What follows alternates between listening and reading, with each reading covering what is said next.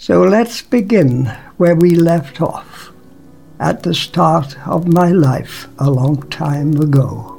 It was a time of pisspots and poverty.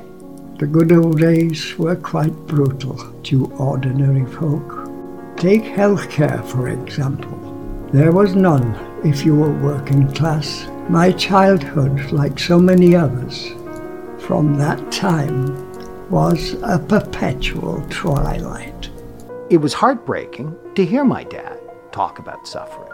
He wants us to face this darkness so that we can bring light back to our society. There are too many political parties willing to cut corners when it comes to healthcare. And this includes on the right, in the center, and also in the left. I think that healthcare should be codified in the Constitution. It is the most important thing to a democracy. It is not only wrong to monetize healthcare.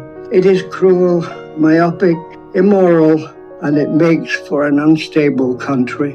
And if it becomes privatized by stealth or indifference, we will march into a future as grim as my past.